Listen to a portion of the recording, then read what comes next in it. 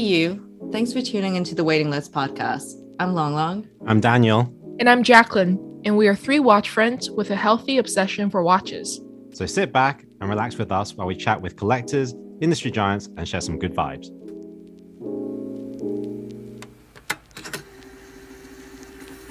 Hi, guys. Welcome back to the newest episode of the Waiting List podcast.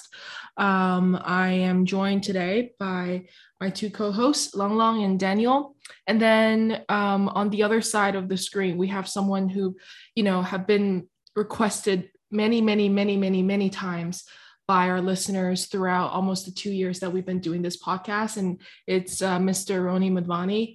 And we're so happy to have him on with us, and welcome on to the podcast, Roni. Thank you so much for inviting me, and I'm very humbled to be here. Thank you. Whenever you thank people for inviting you, and you always say you're very humbled, and I always just think, well, like, you are one of the humblest person that I know, like, on Instagram. And I just think that, all the way when I was preparing this interview, I was thinking back to how we even met. And I remember, and I think I briefly spoke about this on our, one of the few Clubhouse chats that we had. I still remember very vividly. We were talking about something I can't remember, but then I was on the flight, and then how in the States there's free Wi-Fi on the flights, and then we were just chatting about nonsense. Like, you were telling me about home, and then I was telling you about how I'm here for school, and then the flight was about like 2.5 hours, and then we just ended up chatting throughout the entire flight. And I think that was one of the longest conversations I had on Instagram with like another watch person before I even was a watch person. So thank you. I just wanted to take this moment and kind of improvise a thank you to you, kind of just thank you for being there for me at the beginning of this, and when I was exploring how to be more involved within the community. And thank you for showing me your kindness and education, and I'm just so glad to call you a friend and mentor. Oh, thank you for those kind words, and I'm glad we're part of a community now. Awesome. Yeah, thank you. For sure. Jack, if Roni was like one of the first collectors you spoke to, you really did start at the deep end then. Because I remember seeing Roni on Talking Watches, and before he blew me away with the spread, right, I was like, wow, he is a proper gentleman, the way he speaks. Yeah. He just blew me away with the language he was using. So soft-spoken. Yeah, and people say, I'm based in Shanghai, and people say I'm in Shanghai and think I'm a gentleman. I was like, just because I can speak some British English. But yeah, I feel embarrassed in a way. Yeah. Well, let's get on to the interview. So for the first question, which is, I feel like it doesn't really make sense to ask this, but then just in case people who are listening who don't already know who you are, can you give us a very quick rundown of where you were born and grew up and where you're currently based? Okay, very quickly, I'm a third generation Ugandan Asian. So my grandfather went to Uganda, which is in East Africa, at the turn of the last century. We were there for 100 years, and again, a quick education of the country. We had a dictator who came to power in 1972, and he woke up to a dream saying, well, if you're not an indigenous Ugandan, you're not a black Ugandan, you shouldn't be there, and you have 90 days to leave. So all 70,000 of us had to leave in 90 days, and we left and lived in exile. So I'm sure all of you have come across Ugandan nations. Most of them fled to the UK, to Canada, to the United States, very few to India. And so during that time, I was 8 when we were thrown out. I went to school in the UK. I went to university, to the London School of Economics. I was there until my second year, and then my mom started selling off her jewelry to pay for my fees. And that's when I realized it's time to go back and earn some money. It's not right. She's doing that. And that I brought that up actually because a lot of people think I'm a bit of a Scrooge when I buy watches and I negotiate the prices. But I think one's past always comes into one's thinking. And that's always at the back of my mind, actually. So I went back to Uganda. This is at a time when the country had been through 10 years of war. 1 million people had been killed out of a population of 8 million. It was really tough times, and there was a government change every 6 months. I started my own business. My family hadn't gone back.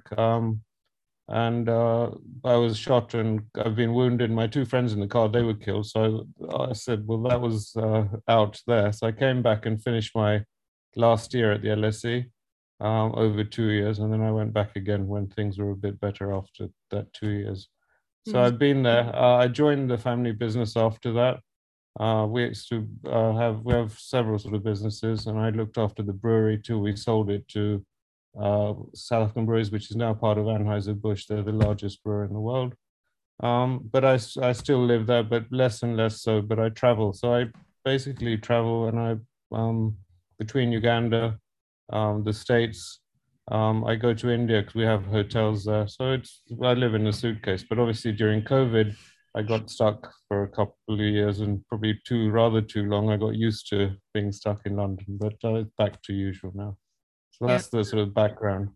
Right. So you're now based in London, and then, no, in Uganda, Uganda's home. So it's traveling out of Uganda. But yeah, during COVID, you're in London right now. Yes. Right. Indeed. And then, like you said, you haven't been really traveling due to COVID. And I remember having conversations with you about, how much you want to travel. But then I think you said caught COVID actually. And that was kind of like. I got COVID, and I've got what they call long COVID, which is a whole blur anyway in the medical profession. But my symptoms are I struggle with breathing. So the confidence kind of goes, especially when you travel, and unfortunately and sadly in Uganda, medical facilities are dismal. Even before COVID, I had my staff and stuff who passed away doing a road journey, and there's no oxygen in the nearest hospital. So it's not the place to be if you're sick. So I think it did a wobbly on my confidence to travel as much, but hopefully that'll soon pick up. And in terms of long COVID, and different people seem to have different, and they're now researching it. Before, every time I went to see a doctor, they kept saying, well, you're fine. And I said, no, I'm not fine. I can't breathe. And but now there's evidence that we're not all nutcases who do have it. It just doesn't come up on the usual scans and stuff. But anyway, that's enough boring medical stuff. But the reason why I brought it up is because you just returned from a very exciting trip to Switzerland, to Geneva, and which is Watches and Wonders, and you did us, the favor of storing watches and the events, and then you were showcasing photos of other watch pals, and then just you kind of just enjoying everything. So can you tell us how was that? You went obviously with Cartier. Can you tell us a little bit about that overall experience? I'm not sure if it's like your first time there, or so I was invited very, very kindly by Cartier, and I'm very thankful. I'd like to acknowledge that. This is actually the second trip where I was taken on the dog and pony show by Cartier. The first one being in, I think it was 2009. But that time they rolled out the red carpet, and it was like by their private jet and stuff. This time was pay as you go, and they paid for my accommodation. I'm not moaning or bitching, but I'm just saying it was different to the first time and this time. But having said that, it was a wonderful experience. I think to see the sort of the trade show, Watches and Wonders, I mean, it was kind of a better version than your American style watch dealers show. I mean, obviously you have all the big brands spending lots of money and stuff. The Cartier team were wonderful to see all their stuff. I mean, I did a bit of a walkies in the time I was around. I just found that if you aren't someone they know, you go as a mortal and stuff. I found a bit of arrogance with a lot of the brands and stuff.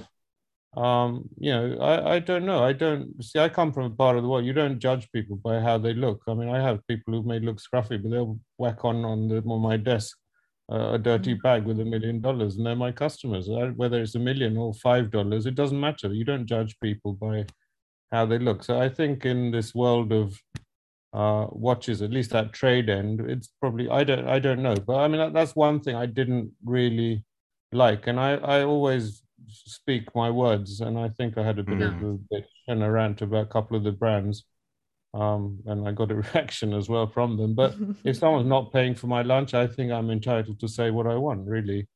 And that was just okay. So enough of the negative. So in terms of the positive, so that the show itself was, yeah, okay. They had all the new watches, and we can talk about them and stuff. But the highlights of the trip were for me. They organized a helicopter trip, which was a cool highlight. I'm not used to going by helicopter and all that.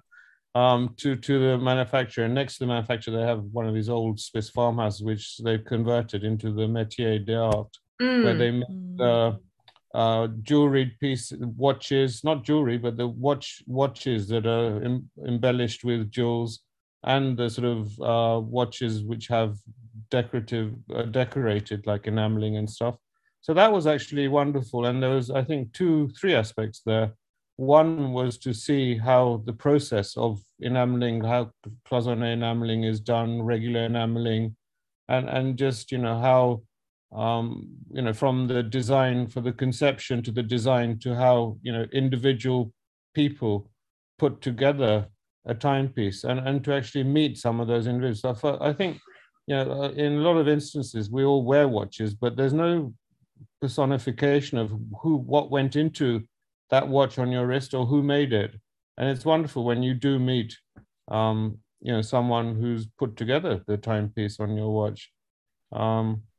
It's strange. So on I don't know if I should say this, but anyway, part of the other guests who flew on the helicopter was this lovely couple from Canada, and the husband had a watch made by Cartier, I think from 5-6 years ago, and the lady who was the PR person at the métier was her husband. She met her husband at Cartier, and he was the engineer who designed this man's watch.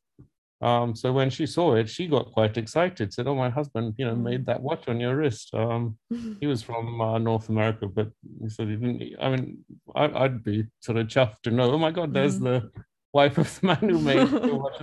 But I think the reaction was not as euphoric as it should be. But anyway, of course, it's great that she even noticed like a watch that I mean, made, right? but all us watch people notices now. I mean, the first thing I look at before shoes for men is on their wrist. Yeah. I think we're trained to do that. Okay, so enough sort of waffling. So the processes and meeting the people was wonderful. And then they did this great little thing of actual doing some enameling. That was really cool. And I did my bit and stuff. Was that your first time? Yeah, I mean, you don't normally go in enamel dials and and certainly not in Uganda. But yeah, it was really, it was fun. It was interesting to see. I mean, I made a fool of myself, and it was just one blurb. And then I just pointed dots around the dial, and after it went in the oven at 800 degrees or whatever it was, it came out and looked cool. And it's, you know, it sits on my study with, and then they had an official photographer who came rather than my phone. So that was, and we got a white lab coat to wear with Cartier. So that was all cool. The other sort of experiences, there was two others I would like to mention. So one of the things they organized was for the team, the marketing team, and the ones who deal with the custom Cartier watches. They actually, I got to sit with them and the boss of Cartier London, and just convey some of the issues which I know a lot of my friends and fellow collectors have highlighted. For example, the absence of a policy when it comes to custom pieces. You know, we're told one thing, then between ourselves and on Instagram, we see another thing. For example, the quantities. And when you're putting your hard-earned money to get something which is very, very special, you don't want to be learned subsequently, oh, there's going to be, you're first told there's 10 of them, and then you're told there's 75 of them, or you know, this will change and that will change. So the message was that, look, manage the expectations of your customers. This is what I said to them. It's very easy. You're on a high now due to customers appreciating what you do, but it's very easy to destroy that. And it's important to be clear-cut and transparent with your customers and collectors.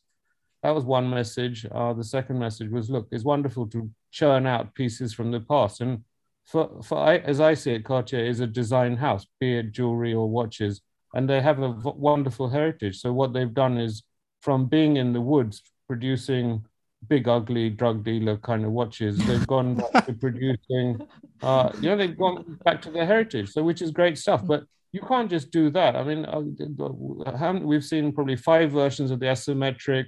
You keep checking out. Then you start getting a bit aware and say, oh, really? That's getting boring now. So I said, look, you've got to, in between, let's see some, let's have the creative juices flowing. That's what the brand's known for. So there was kind of a nod towards that. Of course, by the way, this is a waiver. This is all my interpretation of what I said and what I know what I said, but my interpretation of what they took from me. So I don't want to say them to China, well, we never said this. So this is how I understood it. So it's important to just clarify that. So that was in terms, and it was really, it was quite, for me, I think, again, I was humbled that, there you have the whole design team of Cartier sitting and listening for an hour and a half or whatever to me waffle on. That was cool. And to listen on, not just go, and I felt it wasn't going in one ear and coming out the other, because they had to sort of, entertain me or pass time or whatever. But I felt that it was a good exchange of views. And, I went to that thing saying, oh, why can't they do exclusivity? And I've left understanding that, look, it's not possible for a brand. If you have, for example, a crash, how can it possibly be exclusive? Just because I have a black dial one with white letters, that can't be exclusive to me. The crash is a generic watch. The variables in a custom would be the dial color, the crown, or the color of the numerals. Or if you're fortunate and blessed, you're like Wei, you've got a luminous numbers. But as soon as he put that up, I think they had 5,000 requests for luminous numbers. But so you've got to appreciate where they're coming from, and it's the same when you design a watch. There's no point coming up with crazy things, because then if it's not within the DNA of the brand, they're unlikely to do it, and it's a waste of your time and the sales staff at your boutique or wherever you're engaging to say, oh, I want stars with marshmallows on the dial, because I ain't going to do it. You've got to do your homework. Part of doing a custom piece is to do your research and find out about the brand, what's in its heritage, and come up with a request that they would consider. So that's because that's another question. People ask, well, what's the process? And then again, that goes back to my original, where I started as requesting for a policy guideline. Is it that you've got to have spent 10 watches, bought 10 watches in the last 10 years, or is it you've got to tell, well, your great grandfather owned 400 Cartiers? I don't know what is it. No one knows. I think that's interesting, because that was actually one of my questions. Was one what is the process? Because clearly, Roni, you have the pieces. But okay, then let me just talk about that. I mean, the process is simple. Is that you submit for a particular model which they're agreeable to do a custom piece. So at the moment, it can be anything, I guess, whatever they have. But again, they themselves aren't clear. You can go to one region, they'll tell you one thing. Another region will tell you something else. So whatever it is, like crashes, I've heard it's 75 a year custom. It's only obviously white gold. They will not do custom yellow gold pieces, because the yellow gold is intrinsically owned in their mind to the heritage of the crash, which must emanate from London, because London was the originator of it. But again, there's no clear-cut sort of manual and stuff. So going back to the process is that you put in your application for it and giving your sketch. They'll come back with a rendition. Now they've been overwhelmed with the requests, so it's long, but originally it was like 2 to 3 months for them to come back with the first rendition. If they approve it, otherwise they'll say, no, go back to square one, go to jail, kind of thing. So they'll come back with the rendition, you sign off or make changes, and then you put down a 40% deposit. You have 3 rounds of doing this.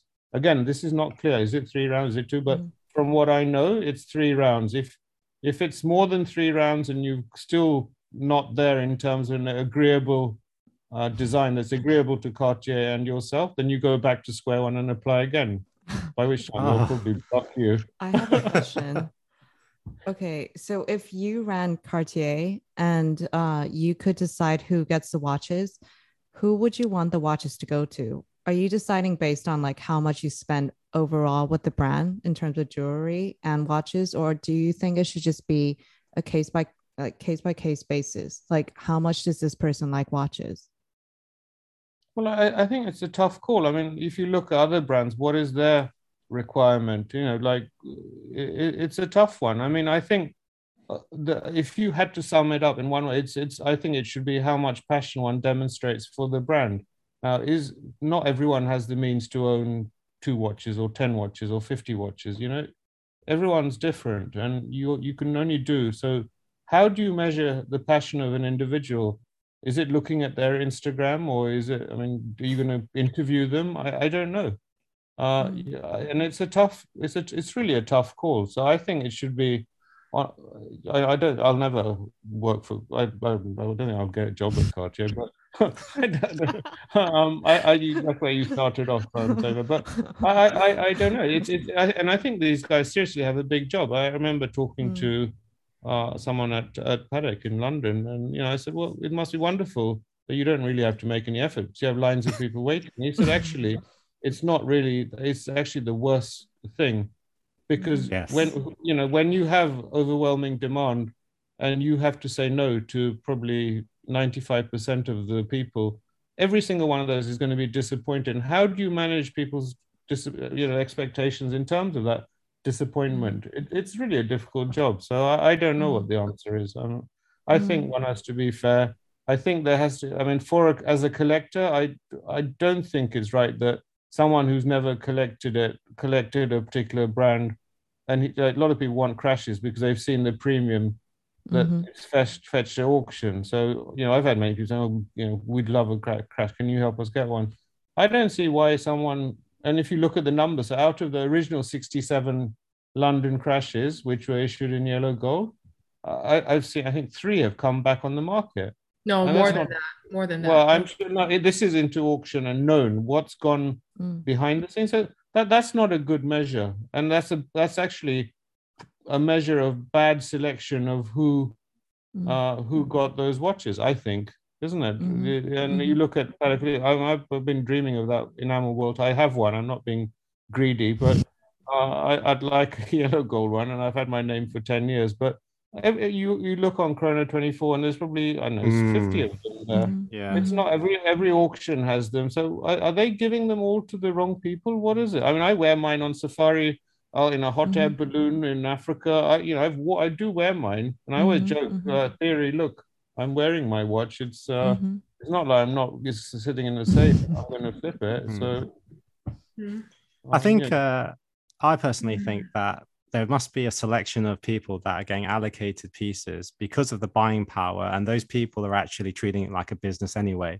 So they're doing the math on, I buy the stock that you need to shift, in place of getting those hot pieces that I can later then flip and make my money back, because that's what the brands do as well. Well, maybe, but okay. Anyway, the other third sort of the third experience was that they'd arranged at the top of their Geneva boutique to take out a collection of their vintage wristwatches, and that was, I think, the best part of the trip for me, because to touch and feel, you could to hold and see the pebble, you could see the original London crash and stuff. And they also had a little presentation on the mystery clocks, which was lovely, and they took out 3 of those clocks.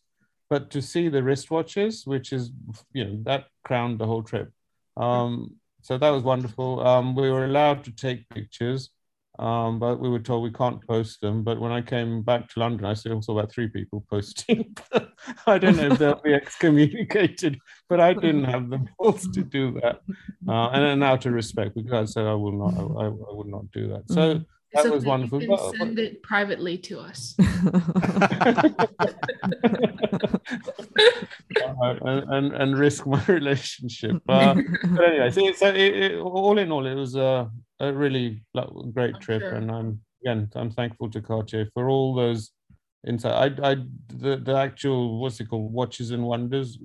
Okay, fine, but the other You were things there, yeah. You were there well, with Cartier. You were there with the team that you were familiar with, and that's yeah, and then and the lady who sort of has been instrumental in putting my collection with Philippa in London. She was there with us, and great. It was everything was fabulously absolutely no. I could find no fault, and I'm someone who moans all the time about everything, but it was a good, well organized and stuff. For sure.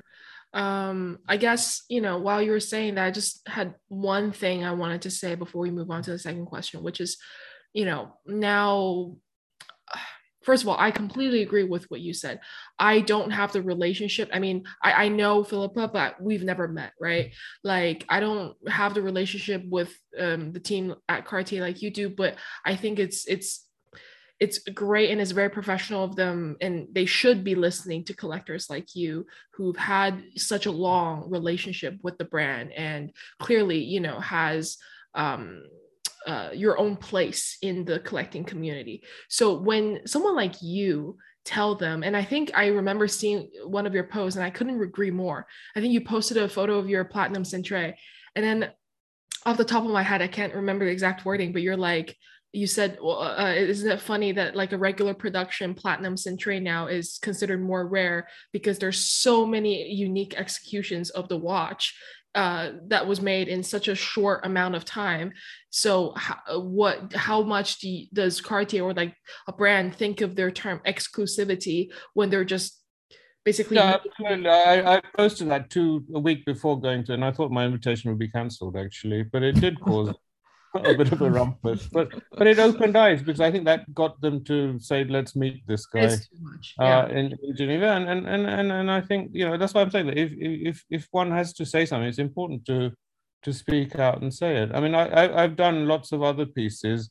I can't, so I said, well, I want to enjoy them, and said, well, the answer has been, well, don't wear if others see it and they come with the same request, or you post on social and they come, we won't be able to deny them making that. So I said, well, what do I do with the watches, lovely watches you've made? And these are not just your standard, ones with dials where change colors. So they said, well, sit at home and enjoy them. So I think I'll have to just sit at home and enjoy the watch, which is, I think, sad. And I do find that annoying. Yeah, but, no, I get what you mean. It's fine, it's okay. Yeah, I think they need to take it down a notch. I think let's just speak the blatantly like obvious truth here, which is basically, for a long time, Cartier watches weren't being very appreciated, right?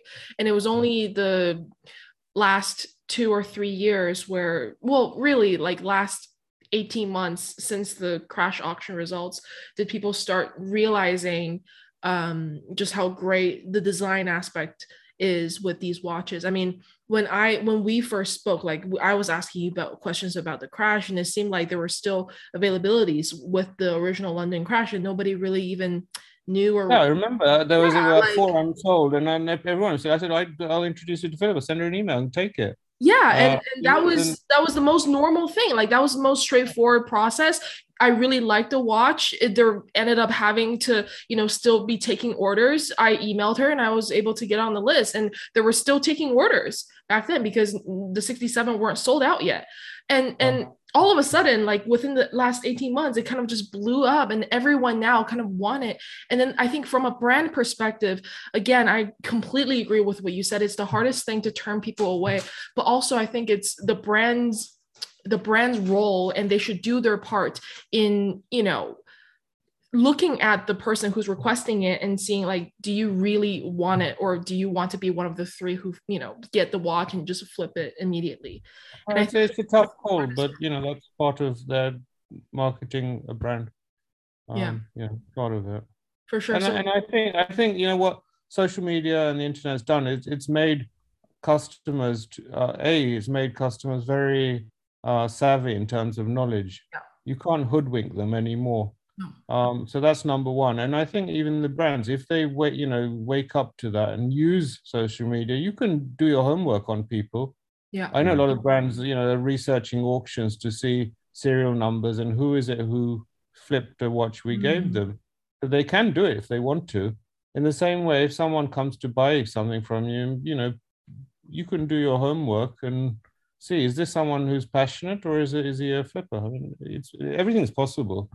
But as custodians of the brand, that's their job to do it. And yes, it will result in disappointment for some customers or some alleged customers, but that's the cost of doing it, I think, if you want to preserve your brand integrity. For sure, for sure. I want to move on to the next question, which, you've kind of become synonymous with interestingly designed case shapes when it comes to, wristwatches. And, very famously, your Hodinkee episode, Hodinkee video. And I just wanted to ask you, like, what attracts you to these watches? Because I know you look at them from a very design-oriented perspective. So, like, what was the original piece, if you can remember, that was like, oh, wow, I need that. Like, that is something new that I haven't seen yet. And that piece kind of started this whole lineup of you being kind of just in the hunt for these interestingly shaped case watches. Sure. I don't think from day one it was, I like interesting shaped watches. But I mean, if it was a choice between a regular round watch and a funny shaped one, by default and from within, I would choose the funny shaped one, because I think if you scratch below the surface, there's probably an interest in the arts and in the arts really. And so, I see a wristwatch is almost like an artistic rendition of something on your wrist that you can walk around with. You can't put a painting on your forehead or something, but a wristwatch is there and it's a piece of art. I think that's the bottom line. In terms of when did it start? I mean, as I said, from day one of getting a watch, it's not obviously not when I was 15 or something, but from 18 or so, when you sort of start developing awareness, it sort of, grew from that.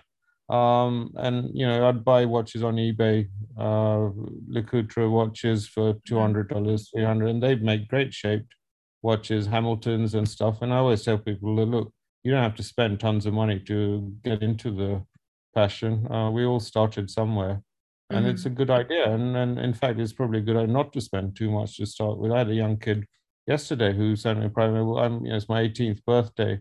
And what watch do you recommend? I said, to be honest with you, I'd say don't buy a watch, because at that stage in your life, you should be thinking of saving money to get your own apartment or something. And I said, I know you don't want to hear me, but that's the truth. And then he came back and said, you're right. So. And I say, if someone's gifting it to you, fine, then it's okay. But if you're saving your hard-earned money at 18 to buy a watch, that's dumb. Watches will always be there. You can buy them later. It's not a big deal. Yeah. I think sure, Dan, go ahead. I just read an article that you have it was about Gilbert Albert, and it seemed that you had a very strong affection for this designer who, for those that don't know, designed a few pieces for Patek in the 1950s. Very strongly shaped, quirky designed watches that went away from their original design language.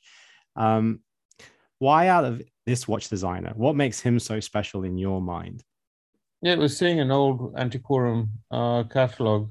It was called Fieldman Habsburg, actually, from 1999. And there was one of these Patek Philippe watches, and that stuck to my mind, and did some homework. There was no internet then, certainly no internet in Africa. But anyway, I wouldn't even dream of owning a Patek Philippe then, but 10 years later, or whenever it was, it sort of, I did my homework, and strangely enough, the first Patek I bought, which was from, was that. And it was an Italian dealer. Yeah. Actually, sorry, I lied. I forget it. I'm getting old. So the first one was just a normal Calatrava with a spider's dial. It was, I think, about $3,000 or something. I bought it in the States. And then this one was the first. The Gilbert Albert was the first sort of proper sort of Patek, I'd say. And it was an Italian dealer, Alex Ciani. He's probably, I think, one of the most knowledgeable, trustworthy dealers, and a true gentleman. So he gave that to me, and of course he came with the watch rolls with lots. And of course, when you see all that, and he had a jumper, the 3969, for the 150, and he had that, and he says, "Oh, if you like that as well, keep that." I said, "I don't have the money to pay for, two. I just saved up enough." He said, "No, you can just keep it and pay for it." And this is before Google, and you could Google someone and find out and stuff. So the fact he trusted me and stuff, and a lot of Indian jewelers, family jewels, they'll say, "Well, if you like this jewelry, keep it, and you can pay for it later," kind of thing. But in Europe, it's not heard of. But yeah, I was going to but say that doesn't happen to yeah, me. no, but Alex did it, and I always remind him of what 40 years later. Do you remember you did that for me? So that was cool. I always remember him for that. Yeah, and I think it's great that when you finally met Jabal Van, you got him to sign. I didn't actually meet him, so I did my hounding. I wrote How to did he him. sign it then? So I wrote to him and said, "Look, I have a few of your watches, and would you mind signing on the extracts?" So one had the original. So of course I got back the sort of Swiss reply saying, "Well, we'll have to get permission from Pere Philippe." I felt saying, "Well, it's my certificate, it's my watch. What's it got to do with them?" But anyway, they did eventually. So after a long 6-8 months, I got to get a signature. my certificates signed it, and sadly he passed away. I think it was 2 years ago. Yeah. So it's lovely to have, the certificates, the archives rather, are signed by him. That's a cool thing. And I kept the visiting card and the letters, the exchange of letters. It just makes a nice story, Yeah. I think. Yeah, that's what makes collecting, huh? You don't really hear stories like this these days. Absolutely. Actually, I heard another story. Well, I read another story about certain watches being found in a wall. I think it was okay. So we all have this obsession that we want something straight from the original owner, but and we all dream about it. So this was a dealer who said it was a Universal. So it was from 19. It was a pre-war Universal. It's just but it had a very austere sort of dial, and it was in mint condition with the original tags and stuff. And it was found, I think, in Hamburg or Berlin, hidden away. So you always think, well, what must be in someone who the war was happening. What happened, and they put it into the house. Well, I don't know. It's something for the imagination. Yeah. I wanted to ask you, and again, like for those who there's another story like that. Actually, this is a recent one. So I have this Vacheron cornucopia, which is this sort of, it's quite from the 50s with these lugs on either end. And on the back is this inscription, Dolly, and the year 1954 and the month. And I always thought it's a men's watch even then. Why would it be called Dolly? I mean, it's and I posted it with on the back with the, and sure enough, someone in New York, there's this gentleman who's probably the most sort of expert on Cartier, vintage Cartier jewelry. And so I should mention his name. I saved it. I know his name, but his Instagram I can never remember. And basically he came back. He says, "Well, actually, I know who that Dolly was. He was an Austrian Jewish jeweler who, when the Nazis took over in Austria, he fled to America, and his name was Adolf. And of course, in America during the war, it wasn't a good idea to be called Adolf, and he was known apparently within the Jewish American community. His name was Dolly, and he worked on 47th Street, and that was his watch. So that solved my mystery, and it just makes that watch even more fascinating for me. I hope that happens to me, like once in this those watch are the kind of journey. Stories that I love to hear about and stuff. So I'm just looking for his account. It'll come up. I'll look for it. Sorry. Sure. No, I think that's like, what are the chances of that happening, right? And then like, well, I think this is where Instagram's amazing. I mean, I found there's so many stories. Like each watch has a story. I can talk till the cows come home. But there was another. I found the first waterproof Cartier from it's from the early 20s. And it had an inscription on the back, and the dealer who sold it, he had a picture of the extract from the archives, the Cartier archives, giving the case number and the movement number, and it was everything ticked, and the inscription was, and it was a soldier who fought in the American Expeditionary War in 1917. The Americans joined in 1916, So he must have gone to France then, and he must have bought the watch at the end of the war. I think it was 1919, before he came back to America, and he gifted it to his son-in-law. But all the family have passed away since. And I got Charlie books on time. Yeah. So he did the research. He's amazing. So we all talk to each other. So I don't know how he does it. So he found the family in, I don't know which state in America, and they didn't exist anymore, and stuff. So it was a wonderful watch to have, you know, and the story of the American serviceman going to France to fight, and then buying this watch and taking it back to America and gifting it to his son-in-law. So I did buy it, but unfortunately things didn't stack up, because when I was again doing my Instagram runs, I found that same watch with another dealer, a small-time dealer, but there was a difference in the dial. It didn't, at that time, it didn't have Cartier written on it, called the movement. Right.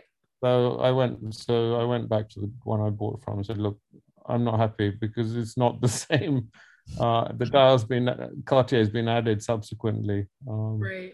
I passed on that. I not passed. I returned it and got my money back. But Right. this is just an example of, with a bit of homework, and to, you know, you can almost bring watches back to life again, and having access to social media and stuff. Mm-hmm, mm-hmm. I wanted to ask a question, which is, you know, again, for people who are listening to this, is kind of like a feast for the years if you're a collector, right? Because this is very much collector talk. You know, over the more than 3 decades that you've been collecting, obviously you've, you know, had come across many, many amazing watches, but are there any regrets that? Oh, of course, we all have them. I mean, there are times where there are times when I didn't have enough money, and you know, there's regrets like, oh, you saw something, but you never could afford it. So that's not a real regret, because we all dream, and that's good to dream. So, but if it was something that you could have afforded if you didn't eat for a year or something, that's I think as a regret. And if you you know, if you sold it and then have regrets selling. So there's so many pieces, and I think each one of us will have a story. I remember I had a lovely stainless steel Rolex Prince from 1930. It was a jump hour. I part exchanged it for a Patek, which I didn't have the money to buy the Patek, and so I sold it. And then it was even featured on these lovely Italian coffee table books on Rolexes. It was on page 3. So it was a real, you know, piece to brag about. And then I found it. It was in Japan it was sold for thrice what I did. I saw that. In terms of not buying, I remember seeing a enamel dial, a cloisonné enamel of Vacheron, with the Starbucks logo. I think it's Melanusa in Greek mythology, the lady, the mermaid. So there was a dial, and it was offered by this French dealer who stayed in Hong Kong. He was married to a Chinese lady, and it was at that time about $30,000. It was a lot of money, and I hummed and hawed, didn't buy it from him. He consigned it to Bonhams, and it was sold for, I don't know, 55 and stuff. But I really regret that. That's something which I always think maybe the CEO of Starbucks has it or something. But you know, so all these kind of things, you'll never, if you don't take the opportunity that one time. Another one stuck in my head is, I remember I bought a Patek. I saw it, and it had these initials, His Imperial Majesty, HIM, and it had a logo on the back, and I recognized it was Haile Selassie of Ethiopia, and it was an Italian dealer. So basically, Haile Selassie had a Ethiopian pilot, and he gifted him that Patek Philippe. And you know, that became the original box and everything, and I kicked myself for that. I sold it for nothing, and I don't know why I sold it, because it was just a boring Calatrava. I never wore it, and I thought, well, what am I going to do? But suddenly now watches with inscriptions, and that would be worth, I don't know what, forget the worth, but to have some pass through your hands, that was a shame. Mm-hmm. And there's a point, actually, I just want to bring back, actually, which is the engravings. You know, a lot of collectors, when they look at watches, any inscription, they will not consider those watches, right? They want it clean. They don't want anything like that. What's your interpretation? Obviously, you think it's okay, right? Well, it's changed. When I first started, I wouldn't want that either. But I think now if it's a vintage watch, that's part of it. I mean, someone asked me, well, where is it acceptable? Where? I mean, if it's a modern piece with an engraving, and you can buy many of the same watch, well, why wouldn't you just get one without the inscription? But if it's something that's quite rare and difficult to find, or even possibly unique, if you take it, because you're not going to see that again. I've just got a couple of watches. They all have inscriptions. So it'll be homework to do who they were and stuff, but it's fine. And I think that adds to the beauty of the watch to me. It's almost like the watch is speaking out to you, if I don't sound too nutty. No, well, you have that combination of the artistic side, which you clearly value, but then that historical side even more, because these pieces are made in history. Yeah, and they're part of history, and they're almost like, if they could talk, imagine what they tell you. Actually, that leads very nicely to my next question, which is, if your watches could talk, what would they say about you, do you think? Leave us alone, you madman.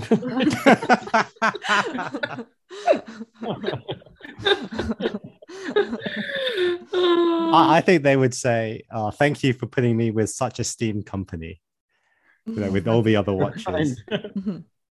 That's a good one. How many pieces do you reckon you have currently? I have two answers. Not enough. And I'll tell you a story. So from Uganda, when we were thrown out, I was put in boarding school in England. And you sit on these long tables where you have to talk to your housemaster. I wasn't familiar with what English customs were. So if you sit at the end, the housemaster is the one who's serving you the food. Yes. And what do you do talking to him for that 20 minutes? So I asked him, well, how much do you earn? I was 8 years old from Africa. He turned around and said, well, I don't ask you how many wives your father has. That's the answer you're looking for. Yeah. I wanted to ask, which is like, I mean, I see on your Instagram that your daughter is also, just had her birthday recently, and then you gave her a very nice watch on a very nice strap. Sorry, that's my cat.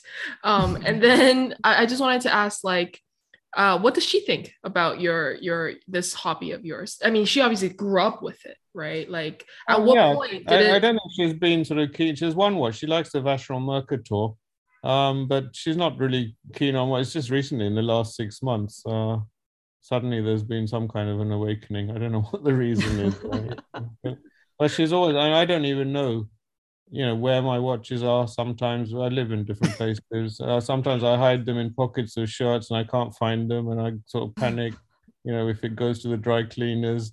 So she's been urging me to sort of try and catalog it, and put, just write down everything. So I know in top of my mind, but if something happened, I think everyone would struggle to find out anything. But you are in the middle of cataloging, right? Because I've seen that I've started. When she's pushed me, I sit down and write down. I said, well, okay, I'll do it. But I left school typing with one finger, so everything takes ages for me. So if you want me to do it, you sit, and I'll tell you which year it was made and what the that is a great excuse. I should use that. I left school learning to type with one finger. Right. Yeah. What did you want to ask, Dan? Yeah, I just wanted to ask, have there been any periods of stagnation in your watch collecting where you were there was a period of time where you fell out of love with it and then looking for a new direction or anything like that? Well, I think, no, not in terms of the passion for it, but in terms of acquiring, yes, because it all boils down to your means, and not everyone's earnings and means are constant. And I think what I know for sure is that over time, your greed sort of increases, and you want more and more expensive things, and I've reached to say, well, I can't afford the stuff, so I've been buying other brands. Example being, 3-4 years ago, I just found there was Patek Philippe. There was nothing available. Quality was not available, and more importantly, the price was expensive. So I looked into vintage Audemars, and they're wonderful watches you could buy for $3,000, $3,500. So I went on a bit of a mad spree, buying those. Those same watches have now doubled or tripled. So, but I've got a nice collection. I think it's a nice collection. So yeah, so the rate of acquisition is a function of your disposable income, I think, really. Mm-mm. But And the passion may not wane, sorry. Well, just following up on that, like I just wanted to ask, like, what still excites you now? Because at this point, I mean, you've seen Everything. I dream about watches, of finding watches, and one of the reasons I spend so much time on Instagram is it's been meeting different people, attaining further knowledge, sharing knowledge. That's the amazing part. And also, I dream every morning, and in that inbox, private message, that someone's going to say, "Oh, look, I've got this. Would you be interested?" So that's got to be. I wake up to that. That's a big, exciting moment every morning. Have you actually bought from someone who reached out to you via private DM? Oh yeah, absolutely. Yeah, absolutely.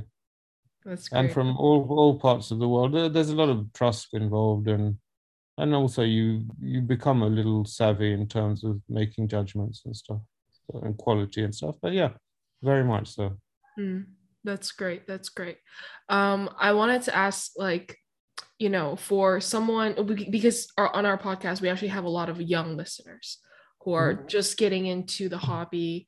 And I would say, you know, while most people are interested in mostly modern pieces, but given the crazy amounts that modern watches are demanding these days, a lot of people are looking at vintage, and for good reason, I would say. What would some of your advice be for, you know, young audiences who are looking into perhaps exploring the realm of vintage watches? I think only go on that journey if it calls you, and when and if it progressively leads you to that stage. I don't think it's something that, because someone said look into vintage watch, go and look into. I think it's a minefield. There are a lot of and what is a vintage watch at what stage? If a replacement dial, the condition, it's not like going into a shop and buying something. So I think you need to be thorough in terms of your knowledge and research. And the beauty, I think, of something like Instagram is most collectors are very helpful, and they will help you if you ask them questions before making a decision. But to whether to go into vintage or not, I think that should come from within. And when it does come, be discerning, and further your knowledge before making the plunge in anything. But it's not. I don't think it's a lot of young people. I understand that it's not the calling for them, and I understand why. It's something that which will come. If it's going to come, it'll come naturally. Don't sort of bring it upon yourself. Okay, so you guys heard it there. And just off the top of my head, would you consider, like, I don't know, the 3940 or actually the 3970 to be vintage, or would you consider them to be? Yeah, in my mind. So in terms of the paraphilic range, it's strange. Like 10 years ago, I knew every reference. Not the modern ones. I could really, but now, sort of, as I get older, I can't remember things. But so for me, the era ended with the 3970, 3940, and the 5004. And then after, there were one or two pieces. So I see this sort of, so I'm blessed to have, the 3940, 3970, 504, and I'd love the repeater, the 3974, and that would make my pack of cards. But there's no way I can afford that in this lifetime unless I go to Vegas or I win the lottery. So I'll be content with what I have. We'll see Roni like next week in Vegas at a table, blackjack tables. What are you doing? I told you I need to go to Vegas. 3974. What attracts you about a 3974? Everything. It epitomizes what Paraphilippe stands for to me, and it's in terms of the complication. To be a minute repeater is, it's a sum of everything. I mean, there's some complication like the chronograph. I see no value. I don't like it because it has it just, for me in Africa everything's like late, and everyone keeps saying be patient. I've said this story. I mean, you may have read it. Is that they're waiting at an office of a minister or something who's late for 5 hours, 10 hours. And all you do is look at your clock. When's this man going to come? And you keep pressing your chronograph button. That's the only use I think you can have for a chronograph. Or how long does it will take? But otherwise, what use is something like it? I don't understand. So it's not, anyway, seriously, it's not, anyway, horses to courses, but it's not a chronograph. Not, I don't like, and I see no value to. Yeah, but minute repeaters, on the other hand, you can just play that button all over. Imagine you'd be sitting in that, just in that, in your secretary's little office, and you have the soldiers with the dark glass, and you can go ping, ping. Well, Tilly says I want it, and you have to take it off your wrist.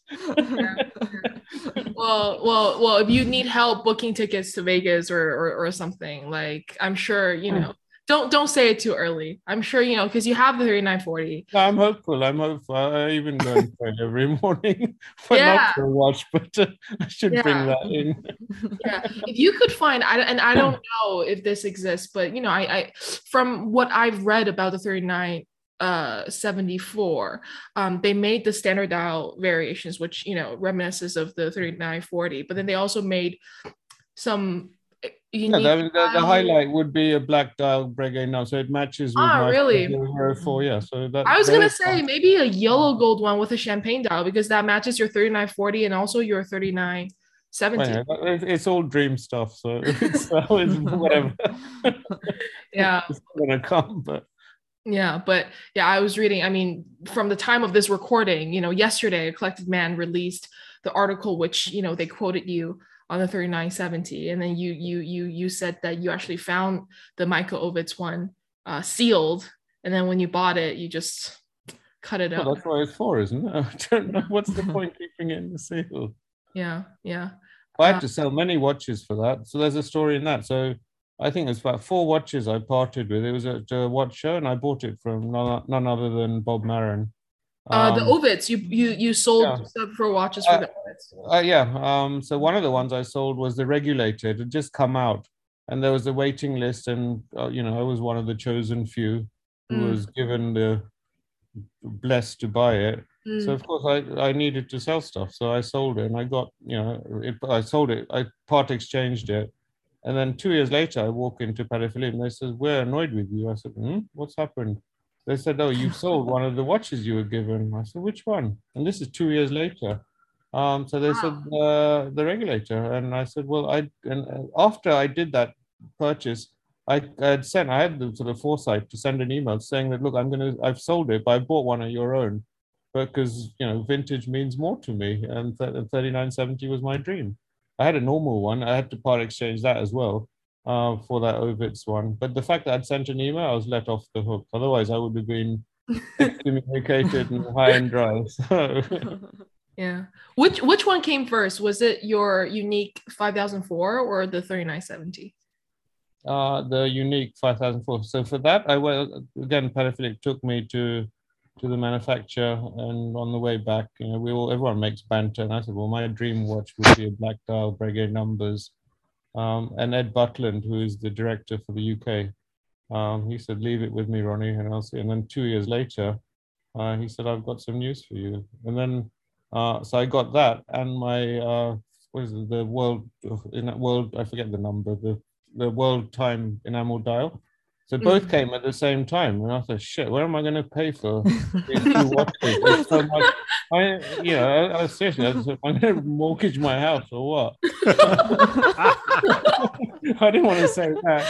So anyway, so I broke into my entire savings and paid for those 2 watches. It's a very valid point you raised, though, because now when you get watches, even modern pieces, you don't know when they're going to come, right? It's not like they tell you, you know, and then if you've just bought a piece. You just get that phone call, and then you have your clock's ticking. Aren't you interested, you know? Yeah. Okay, I want to ask one last question before we move on to the quick fire, I guess, which is, I want to ask, like, just very, very briefly, and this is kind of like something that I've always wanted to ask, which is you're currently doing an execution of like kind of a like your own watch, the Jump Hour. I don't know the name, but it was inspired by the pocket watch, the Jump Hour, with the it's called a Wandering Hour, where yeah. it's from a Breguet, designed by a guy called Cart. I've forgotten his first name, Cart. Someone wants to Google it. Right. Yeah, so I'm working. So how's that going? That's my question. It's a year and a half late. I WhatsApp him every week saying what's happened. But I'm from Africa. I'm patient. So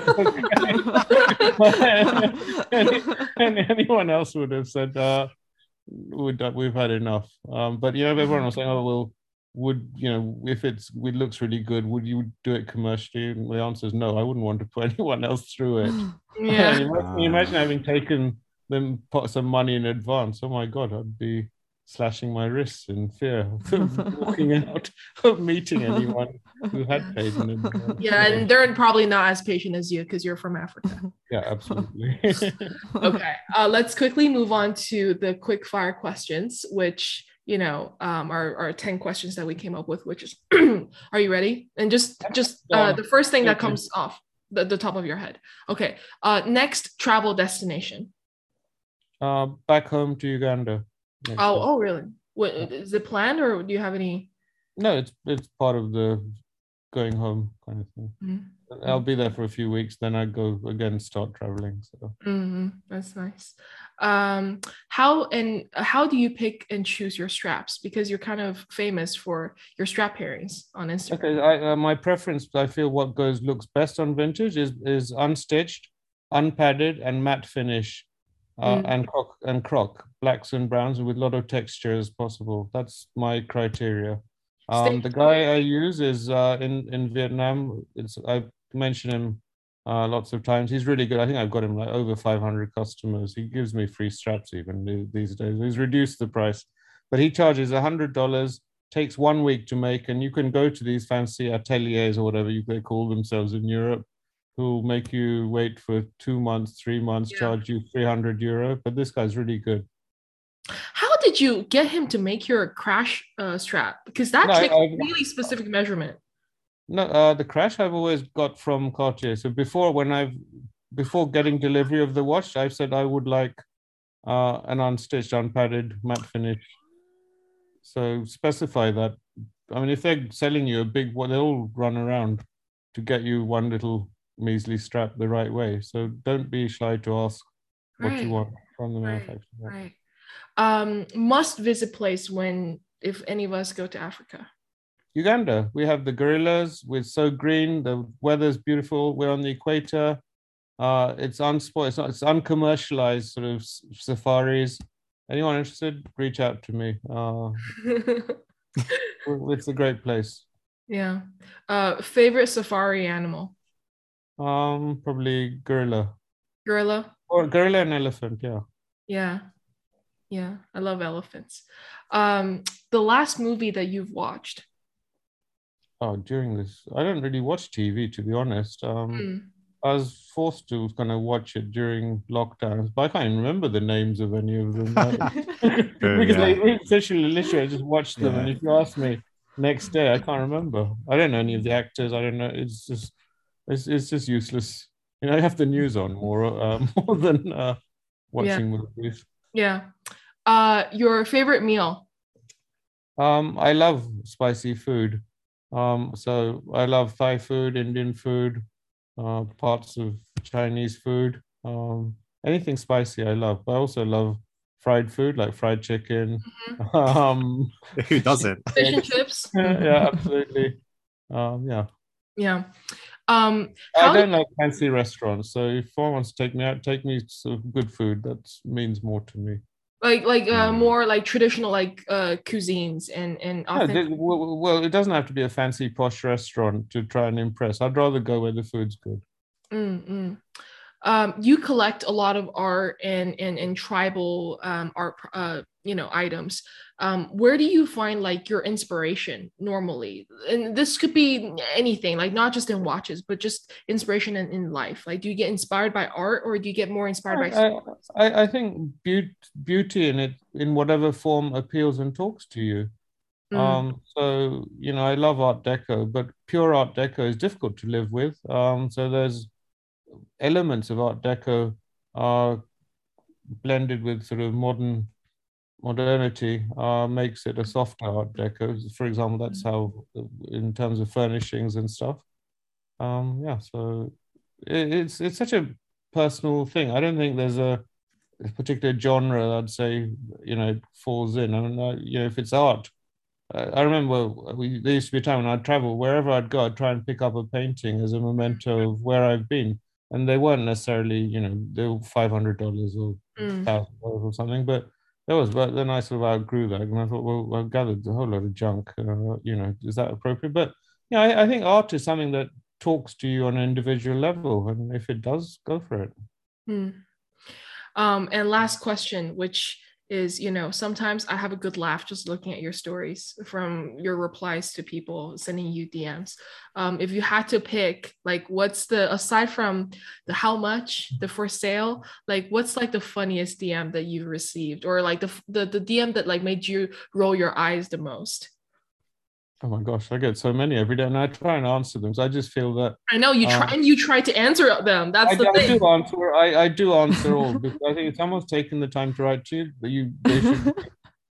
They deserve to be written back. But the dumb ones, I think. You get all these sort of ones from females from all over the world, and then they start off. Obviously, I know there's hi. What do you collect? And I thought, well, I said, look at the page. So sometimes I've written ornamental ducks, but then by the second line I thought, what am I doing? I'm being stupid. Block and delete. That's funny. What do you collect? How many for sale messages do you think you receive in like a day? These days it's less. It comes by season and what the item is actually. But at least 2 or 3 a day. That's what. And again, Roni's very patient. So if any of you guys are listening, feel free to send him a message and ask how much his watches are. He'll respond. Okay, guys, that's the end of the episode. Thank you so much, Roni, for sitting down an hour with us. It's been an absolute blast. And for those of you guys listening, please follow him on his Instagram account and check out, all the interviews that he's done. He's done with, Hodinkee, Revolution. So feel free to check those out, and stay tuned for the next episode. Thank you. Thank you so much. Bye. Thanks for having me. Bye, guys. Bye-bye. As always, thank you for listening to the Waiting List podcast. We hope you've enjoyed it as much as we have. And if you have any questions, comments, or feedback, feel free to reach out to us at the Waiting List Podcast on Instagram or via our private accounts. We'll see you on the next one. Bye. Bye.